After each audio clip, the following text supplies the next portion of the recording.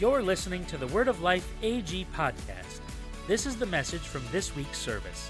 If you want to view the full service, including worship, please head to our website at wordoflifeag.org. While there, you can also see what's coming up at the church, or even check out some next steps. All right, let's dive into this week's message. Come on, somebody. I heard Amelia out there. Amelia, one more time. There we go. All right. Well, good morning, everybody. We are in our second week of a Set Apart series, and today our message is going to be on joy. So I'm super stoked about bringing it today. First of all, Mission Sunday. I just love Mission Sunday. Missionaries lighting up the darkness where others won't go. So thankful we're a part of a church that supports many, many missionaries. So good. Also, so thankful to be here with the youth in the building today. Yes, our youth are incredible. God is on the move. You are going to see some incredible things that God has been doing in our youth, and I'm so excited to be able to be here and be a part of it with an incredible team.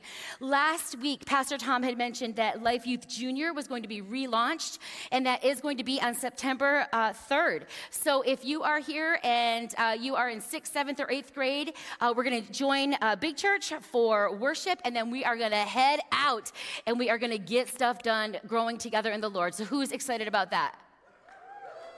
Who else is excited about that? Yes, it's going to be great. It's going to be great. Amelia's excited about that. So we've begun this summer series of being set apart, and we are bouncing out of Galatians chapter 5, where we hear about the fruit of the Spirit. I'm going to read that right now. But the Holy Spirit produces this kind of fruit in our lives: love, joy, peace, patience, kindness, goodness, faithfulness, gentleness, and self-control. That's being set apart. You know, that fruit that we read about, that is not of this world. Those are things that do not come easy. That is not of our circumstances most of the time. It's not of our flesh. That is fruit of the Spirit. We have a discipleship program here at Word of Life called Learning to Follow Jesus. And in that discipleship program, there's a chapter where we look into that fruit. And we're actually challenged to think about some of our friends that maybe own some of those fruits. And we're also challenged to look at that fruit as far as we are operating. Are we operating in that fruit? And I think at any time I can take a look at that list and listen, I am human. I am prone to wander. So at any time I can look at that list and there's a challenge. But I'm so very thankful that this list brings me back. Am I off? God, am I living in the fruit of Annie Bullard and Annie Bullard's circumstances, or am I living in the fruit of the Spirit? Now, as Pastor Tom divvied out the preaching moments, the fruit for this series to our preaching team, none of us knew that when he handed me joy, that tragedy would hit my family just actually a month ago yesterday. Tragedy. And it honestly, to be honest, it's the most difficult season of my life. So as I dig into this word joy today, and anyone hearing the sound of my voice, I pray this is for you, but I want you to know this is for me. You know, God is so good in his kindness that he would give me joy just 6 weeks out from today, that I would be able to hone in on an attribute of God that I need right now in the middle of my life. So I'd like to begin with a scripture that we find in James that really drills in down on joy, and it gives us a peek on how to allow this to become a strength in our lives. It says this: "Consider it pure joy, my brothers and sisters, whenever you face trials of many kinds." Huh?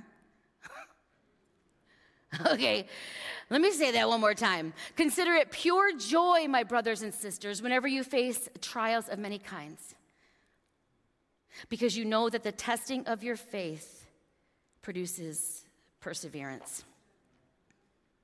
Another version says it this way: "Consider it a sheer gift, friends, when tests and challenges come at you from all sides. You know that under pressure, your faith life is forced into the open and shows its true colors. So don't try to get out of anything prematurely. Let it do its work so that you become mature and well-developed, not deficient in any way." Let's take a minute to pray.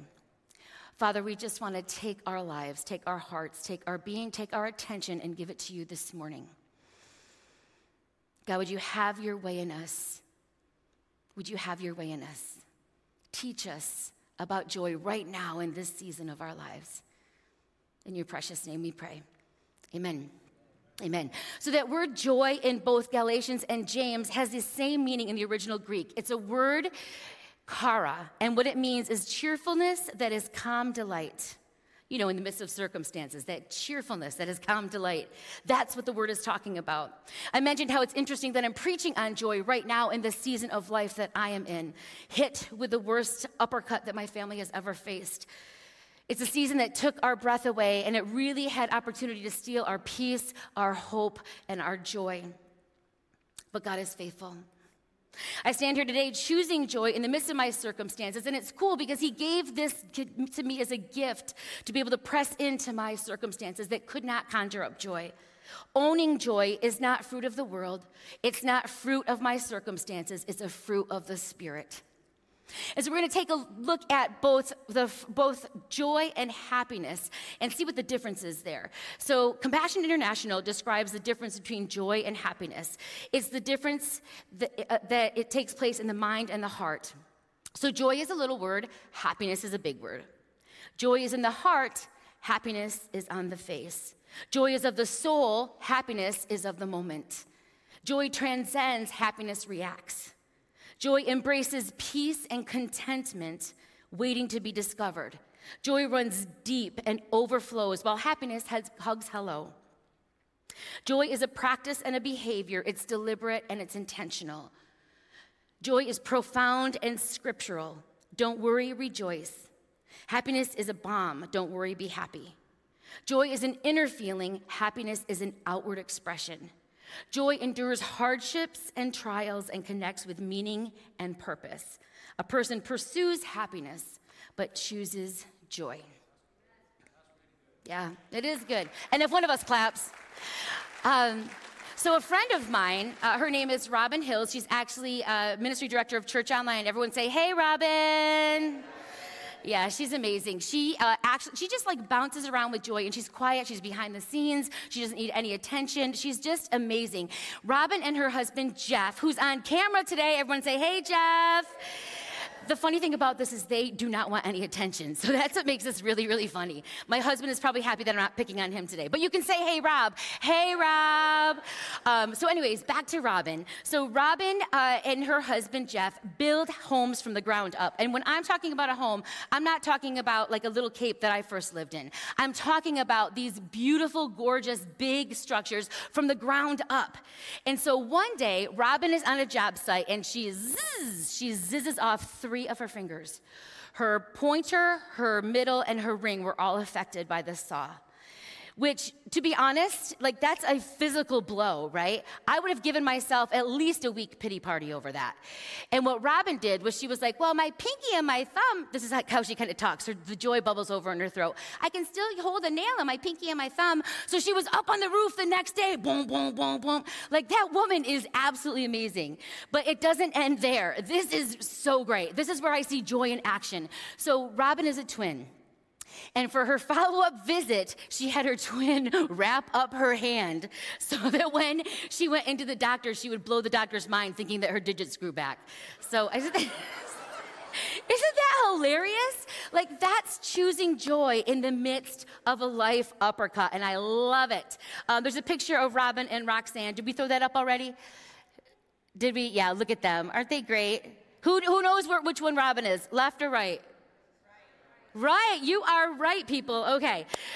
So yeah, Robin is a joy walker, a joy giver, and I absolutely love her. There's another woman in Scripture who we want to look at today, and what she did was she surrendered her happiness and in turn chose a path to peace and joy. Her name is Leah, and we see her story unfold in Genesis chapter 29, and this is a wild ride.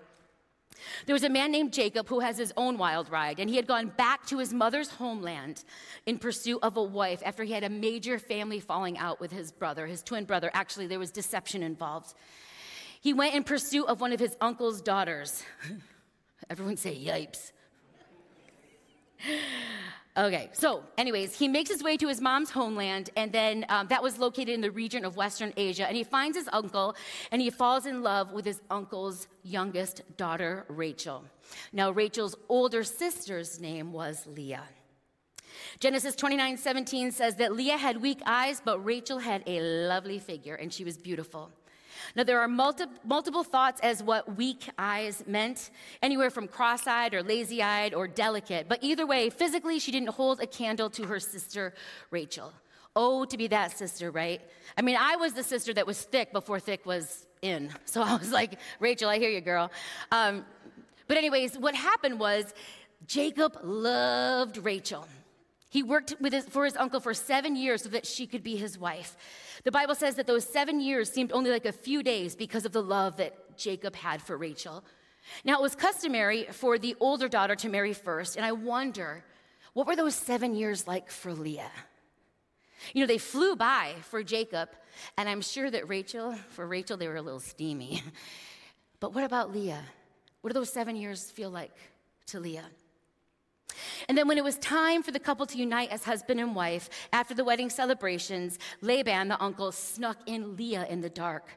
So when it was time for the husband and wife to consummate the marriage after the celebrations, in the dark, Jacob is with Leah, but he doesn't know it because it's dark out. I kind of wondered about that. Like, wouldn't you have, turned on a candle or something? Anyway, moving right along. Can you imagine what that must have been like to wake up next to the girl with a nice personality when you thought you were with the girl of your dreams? I think it's interesting that Jacob deceived his twin brother, and now he had been duped. But anyway, Jacob wakes up in the morning and he says this, "What is this that you have done to me? Did I not serve you for Rachel? Why then have you deceived me?" Laban says, "It is not so done in our country to give the younger before the firstborn. Complete this week of this one, and we will give you the other one also in return for serving me for another 7 years." Jacob did so and completed her week, and then Laban gave him his daughter Rachel to be his wife. So Jacob went into Rachel also, and he loved Rachel more than Leah and served Laban for another 7 years. Now, if I was one of those sisters, there would be somebody with some bald spots, I tell you what. I wonder what that would have felt like for Leah. I mean, she was a pawn in her father's hand. She had been part of the deception, but it had backfired very badly. And I think about what it must have been like for Leah. She had that first night when her husband thought he was with the girl of his dreams, what that first night must have been like. And then after that, every other intimate time would have been massively lackluster. I'm sure it was painful and lonely for Leah. But here's where we see our girl Leah enter into a painful journey and press into something beyond her circumstances. Something happened to Leah as the story unfolds, and it becomes apparent that she must have developed some sort of close relationship with her God. Genesis 29:31-35 says this. You can follow along. "Now when the Lord saw that Leah was unloved, he made her able to bear children, but Rachel was barren.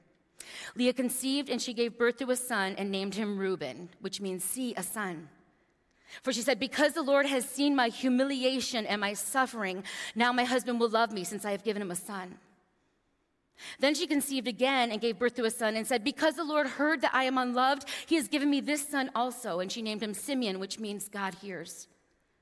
She conceived again and gave birth to a son and then said, now this time my husband will become attached to me as a companion, for I have given him 3 sons, and his name was Levi. Again she conceived and gave birth to a 4th son. And she said, now I will praise the Lord.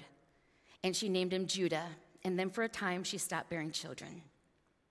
So in Leah's culture, it was valued to have the ability to have a son. A son carried on the family name. He could be the breadwinner. He could be a great leader. But when Leah became pregnant, what was in her mind is that we see the depth of her pain and her anguish in the way that she names her children. See me, hear me, be with me.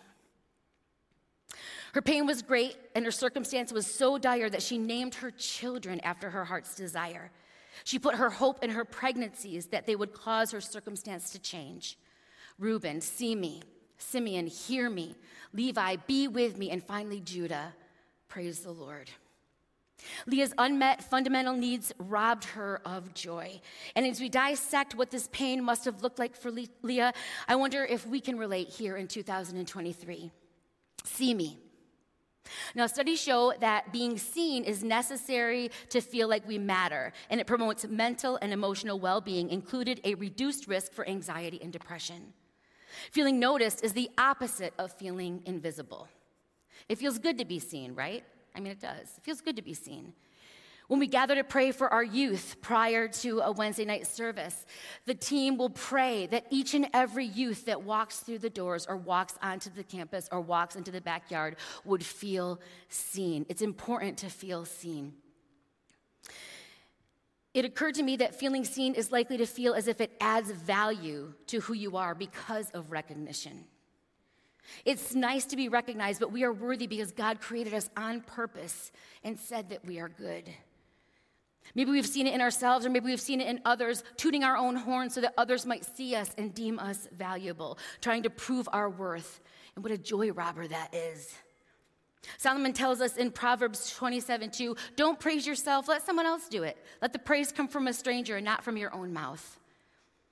One of the names of God is El Roi, and it means the God who sees. May we find joy, my friends, in knowing that we are seen by the one who truly matters, and then allow him to work out the rest. And then hear me, the need to be heard is one of the most powerful motive forces in human nature. We define and sustain ourselves in conversations with others. The recognition of being listened to is the response from another person that tells us that our feelings, our actions, and our intentions are meaningful. Active listening is intentionally turning off our need to get our point in there and instead choosing to listen to the other person and allowing them to be heard. Not feeling heard would be a serious joy buzzkill. Psalm 61:1-5 says this, "O God, listen to my cry. Hear my prayer. From the ends of the earth, I cry to you for help. For when my heart is overwhelmed, lead me to the rock of safety. For you are my safe refuge, a fortress where my enemies cannot reach me. Let me live forever in your sanctuary, safe beneath the shelter of your wings. For you have heard my vows, O God. You have given me an inheritance reserved for those who fear your name. Lord, let my requests be heard by you." Another name for God is El Shammah, who is the God who hears, the God who listens. Psalm 5:3 says, "Listen to my voice in the morning, Lord. Each morning I bring my requests to you and wait expectantly." Psalm 116:1-2 says this, "I love the Lord because he hears my voice and my prayer for mercy. He bends down to listen, and I will pray as long as I have breath." There is one who will always hear and who will always listen. And if we're not taking our burdens and our circumstances and our situations and our pain to him, we are missing out because he is the one that hears. Press into that so your soul will find comfort and joy that you are heard by your heavenly Father. And then finally, be with me. The American Psychological Association defines loneliness as an emotional distress that we feel when our inherent needs for intimacy and companionship are not met. It's clear to me that that's what Leah must have felt when she named her third son. Husband, be with me. I had someone in my life one time that wrote a poem about their dad. Their dad was not able to show them the attention and the care that they desired from their earthly father. And so they wrote a message or a poem called The Well. And in that poem, it talked about going to the well and looking to quench the thirst that they had in their being. But going to the well was dry. And even though they would leave thirstier than they were when they went there, they would continue to go back to the same place. What do they say? That like going to do the same things and expecting different results is insanity? And that's what it was, continuing to go back to a dry well and expecting to leave filled. And finally, the very last line of that poem was brilliantly, "Oh well, oh well." And it wasn't a last one-liner of defeat. What it was a declaration that they would not be satisfied by going to a dry well, but instead to one that would always satisfy. And at that time, that individual was searching to his heavenly Father, seeking his heavenly Father for a filling that someone on this earth could never fulfill. It wasn't a poem of defeat. It was a poem of acceptance, that well would remain dry. It would not produce water, but there is one who will always satisfy. Again, the names of God include that he is near or he is with us. Emmanuel means God with us. Also, Jehovah Shammah means the Lord is there. And honestly, I believe that that's where Leah found herself, desperate for connection to the man that she named her third child, hoping to connect with, possibly in the way that she had felt on that very first false night. Oh, to be connected again. Third child, be with me. But at some point, nothing had changed in Leah's situation by the time her fourth kid was born. It was Leah who had changed. At some point in Leah's journey, she realized that it was best, that there was joy to be found in being seen, heard, and connected to the audience of one. And so she named her fourth child Judah, which means praise the Lord. And this time, Leah chose to praise the one who would always be there.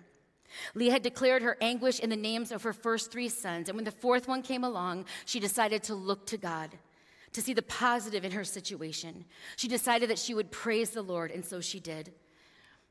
We read in Scripture that Leah's position in the family never changes. When Jacob goes to meet his twin brother, Esau, he wasn't sure after many years of separation how the meeting would go. And so what he did was he set up a line of the concubines and their children first.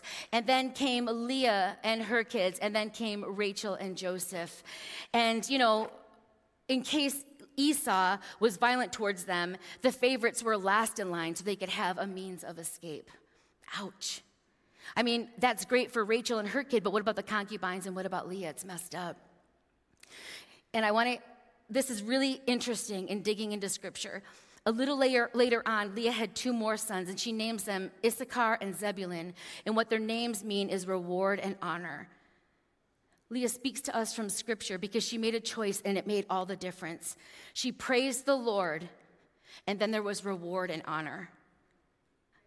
I don't want that to be wasted. She praised the Lord, and then there was reward and honor. In case you haven't figured it out yet, life isn't fair. Right? This is the broken side. Bad things happen to good people. People make horrible decisions that affect others in drastic ways. Leah goes on to show us that we have a choice. We can be bitter or we can be better. We can go on or we can go under. We can be buried by our circumstances or we can choose to rise up and choose joy. So what do we learn from Leah? When things don't go our way, when life is unfair, when our circumstances aren't happy, when we don't feel seen, heard, or connected, when things don't change, we need to be the ones who change. We need to be the ones that change our focus, which is entirely not of this world. It's being set apart. Leah's encouragement to us will cause us to experience joy right in the midst of our dire circumstances. Bob Goff is a favorite author of mine. If you haven't read his books, dig them out. They're great. One of my favorite books is Love Does. Another one is Everybody Always. They're great books. He's a joy-filled guide who chooses to love people well. I watched a podcast interview with Bob, and he spoke on joy. And he gives us some great points that I believe that Scripture expounds on. There's some points that will help us to get some traction when it comes to moving forward with joy. And this is what Bob Goff says. He says that joy starts with authenticity. Now, to be authentic is to not be false or copied, but instead be genuine and real. Jesus lived an authentic life. He wept, he got angry, he rejoiced. He was fully God, but he was also fully man. Jesus gets us. He's not looking for a bunch of oil paintings, and the world doesn't want that either. I think we need to look no further than our youth to see that they want real and they want authentic. I want real, I want authentic. The world wants real, the world wants authentic. And it doesn't come from a Cheshire smile where we just say, praise God, I'm going to get through. You will get through. But there's something called authenticity. We're human beings. We hurt, we feel pain. Be authentic. As you choose joy, also know that you are human. Cut yourself some slack during hard times. Extend grace to others when they are going through hard times. Be real in the very real midst of your circumstances as you're doing your best to lift your eyes to choose joy. And then he says, live in anticipation. I love that. Live in anticipation. Know that you have received, if you've received Christ, you have hope. The fruit of the Spirit, joy, is available to you. My husband has been reminding me of this the past several weeks. We are not without hope. Could you say that with me this morning? We are not without hope. We are not without hope. In fact, I think somebody needs to say that about themselves. I am not without hope. Ready? I am not without hope. We are not without hope. And knowing that we are not without hope gives us the opportunity to choose joy right in the very circumstances, right in the midst of our very circumstances. 1 Thessalonians 4:13 addresses this. It's in regard to grief, but I find it settling to my heart. It says, don't live like those who are without hope. Live knowing that your life is lived for a redeemer, a rescuer. You are not without hope. And then finally, third point, Bob Goff says, surround yourself with safe people you can trust. Proverbs 18:24 states, a man of many companions may come to ruin, but there is a friend who sticks closer than a brother. Proverbs 17:17 tells us that a friend loves at all times. Find your people who will allow you to be real and at the same time will point you back to the hope that you have in Jesus. Stir up joy in safe places. Be intentional. And then finally, watch where you dwell. This is what Bob says. Watch where you dwell. There's a place near here called Bolt Castle. Anybody been? It's a beautiful castle, which has a really somber story behind it. At the turn of the century, millionaire George C. Bolt set out to build a castle in Alex Bay on Bolt Island. It was a grandiose structure, and it was set to display the love that he had for his wife, Lois. Sadly, his wife died suddenly before it was finished, so George had to pull construction on the beautiful structure. He should have called Jeff and Robin Hills. But anyways, so he pulled construction, and the castle sat there unfinished for 73 years. It was a castle that was meant to display love, and yet it was never touched. It was never dwelled in. Today, the castle has been restored. You can visit there. I've been there multiple times. But every time I'm there, I can't help but feel a little bit sad. It was a place where love was meant to dwell, and yet that never existed. And to dwell with God, to get out of the negative headspace that we can absolutely be in the midst of our very real circumstances, is to slow down and to choose to move into the castle, move into the place that was meant to house joy with Jesus. As Scripture encourages us in 2 Corinthians 10:5, watch your thoughts. Take them captive. It's too easy to just blow through life, letting your thoughts lead you. And I want to encourage you, my friends, right now in this moment, wherever your circumstances find you, choose wisely. Choose joy in the very real circumstances that you are in. Ruminating on the wrong thing will keep you from living in a castle meant for joy. Bob Goff is living out Scripture. He is known for his joy. And he says this, when joy is a habit, love is a reflex. When joy is a habit, love is a reflex. Now, here is where we hang our hope, on which we press into for joy. From the Old Testament to the New Testament, we're encouraged that God will never leave us, that he will never forsake us. We are not alone in this, and that's where we can hang our hope. He will never leave me. He will never forsake me, even in the very real moments of pain and grief and anguish in my own life and in your life. He will never leave me. He will never forsake me. My circumstances may leave me breathless. People's choices may leave me discouraged. I may battle fear and worry, but I have a promise that causes me to rise above my very real circumstances. My God will never leave me. He walks through my lowest life moments with me, and it's there that I find joy. My friend Meredith Valdez texted me yesterday, and she shared a quote with me that Holy Spirit gave her during a very real season of grief, and it was this: joy is the fruit, not the pursuit. Okay, the pursuit is Jesus. And as you pursue Jesus, the result is joy. So be set apart, be transformed. Your God walks with you. He lifts your head. Choose joy. Romans 12:2 says this: do not be conformed to this world, but be transformed by the renewal of your mind, that by testing you may discern what is the will of God, what is good and acceptable and perfect. I love how it is relayed to us in the Message version. It says, so here's what I want you to do, God helping you. Okay, that's when my ears perk up. Whoa, what can I be doing? Take your everyday, ordinary life. You're sleeping, you're eating, you're going to work and walking around life, and place it before God as an offering. Embracing what God does for you is the best thing that you can do for him. Don't become so well-adjusted in your culture that you fit in without even thinking. Instead, fix your attention on God. You'll be changed from the inside out. Readily recognize what he wants from you and quickly respond to it, unlike the culture around you, always dragging you down to its level of immaturity. God brings out the best out of you, develops a well-formed maturity in you. Now check this out as we begin to wrap up. In Genesis 49, we see Jacob at the end of his life. He gathers all 13 of his sons around to bless them. And when he gets to Judah, remember that fourth child, praise the Lord, Jacob describes Judah as a lion cub. Now this is interesting. Jesus comes directly from Judah's lineage and is known as the Lion of the tribe of Judah.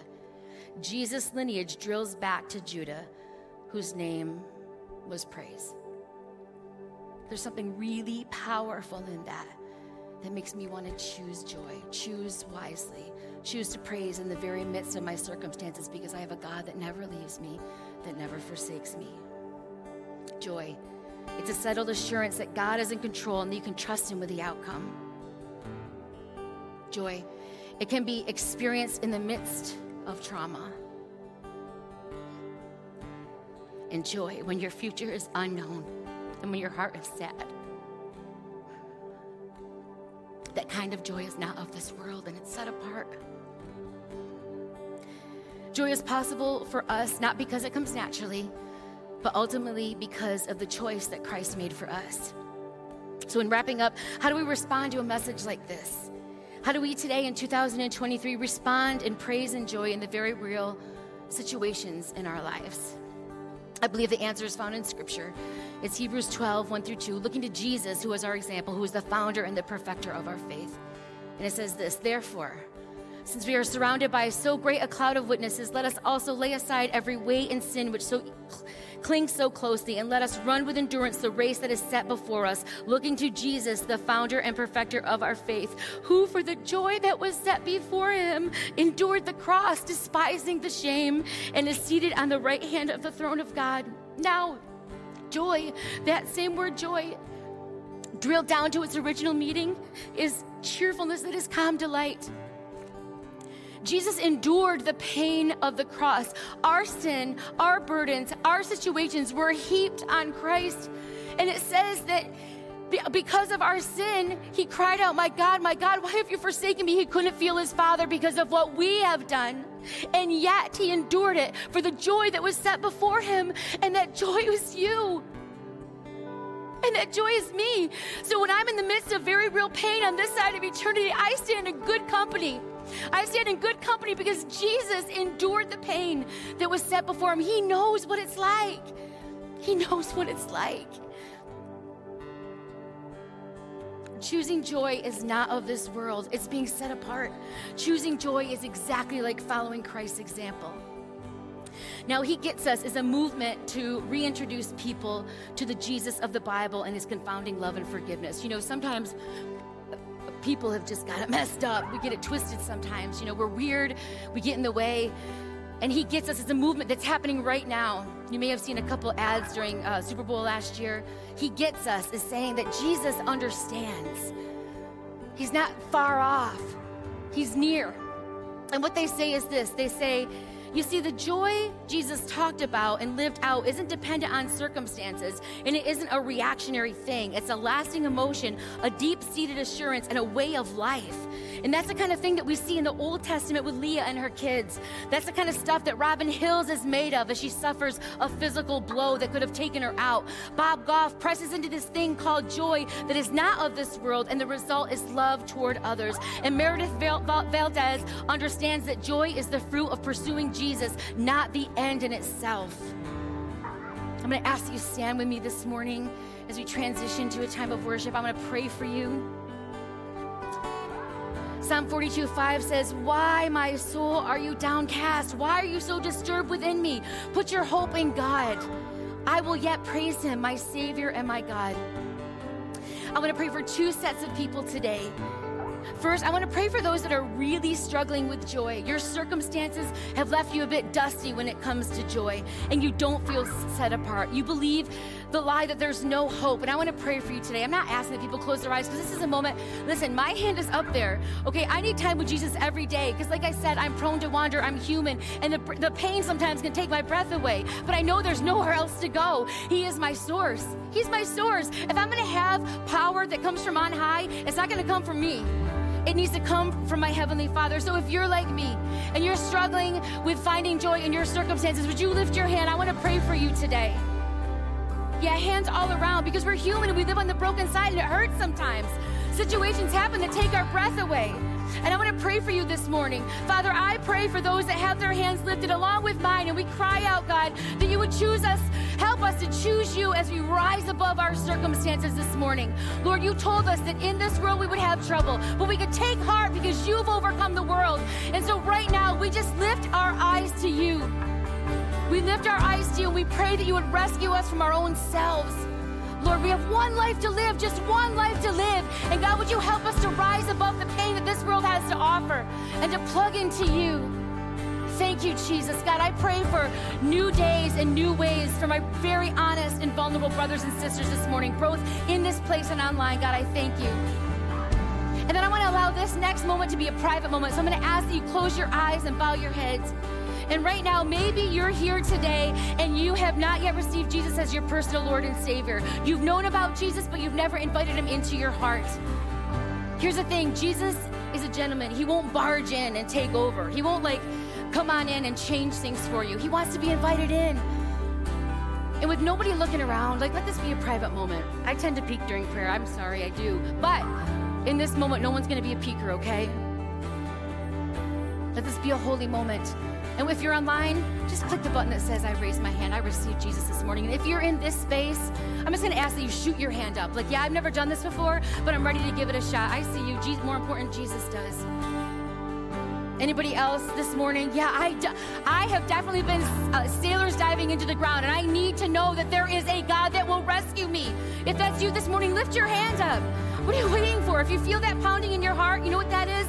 That's Holy Spirit wooing you. He's been wooing you since the moment he knit you together in your mother's womb. Just lift your hand and say, yeah, I'm done with my way. Yeah, I see your hand, and most importantly, Jesus does. I'm done with my way. My way's not working.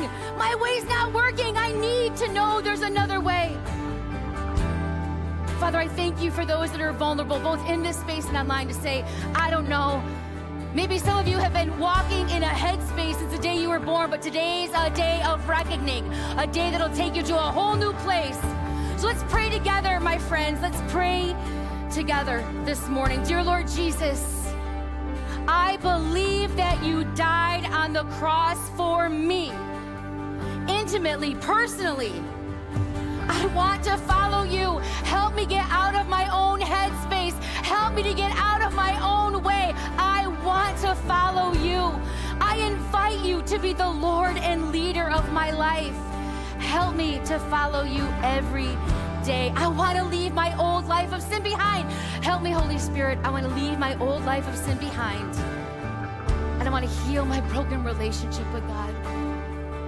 In Jesus' name we pray. Amen. All right, as we enter into a time of worship, 2 challenge questions to take with you this week. Number 1, am I choosing joy in the midst of my circumstances? And number 2, how can I move from ruminating on the wrong things to allowing my gaze to shift to the true source of joy, who is Jesus, the one who will never leave me, the one who will never forsake me.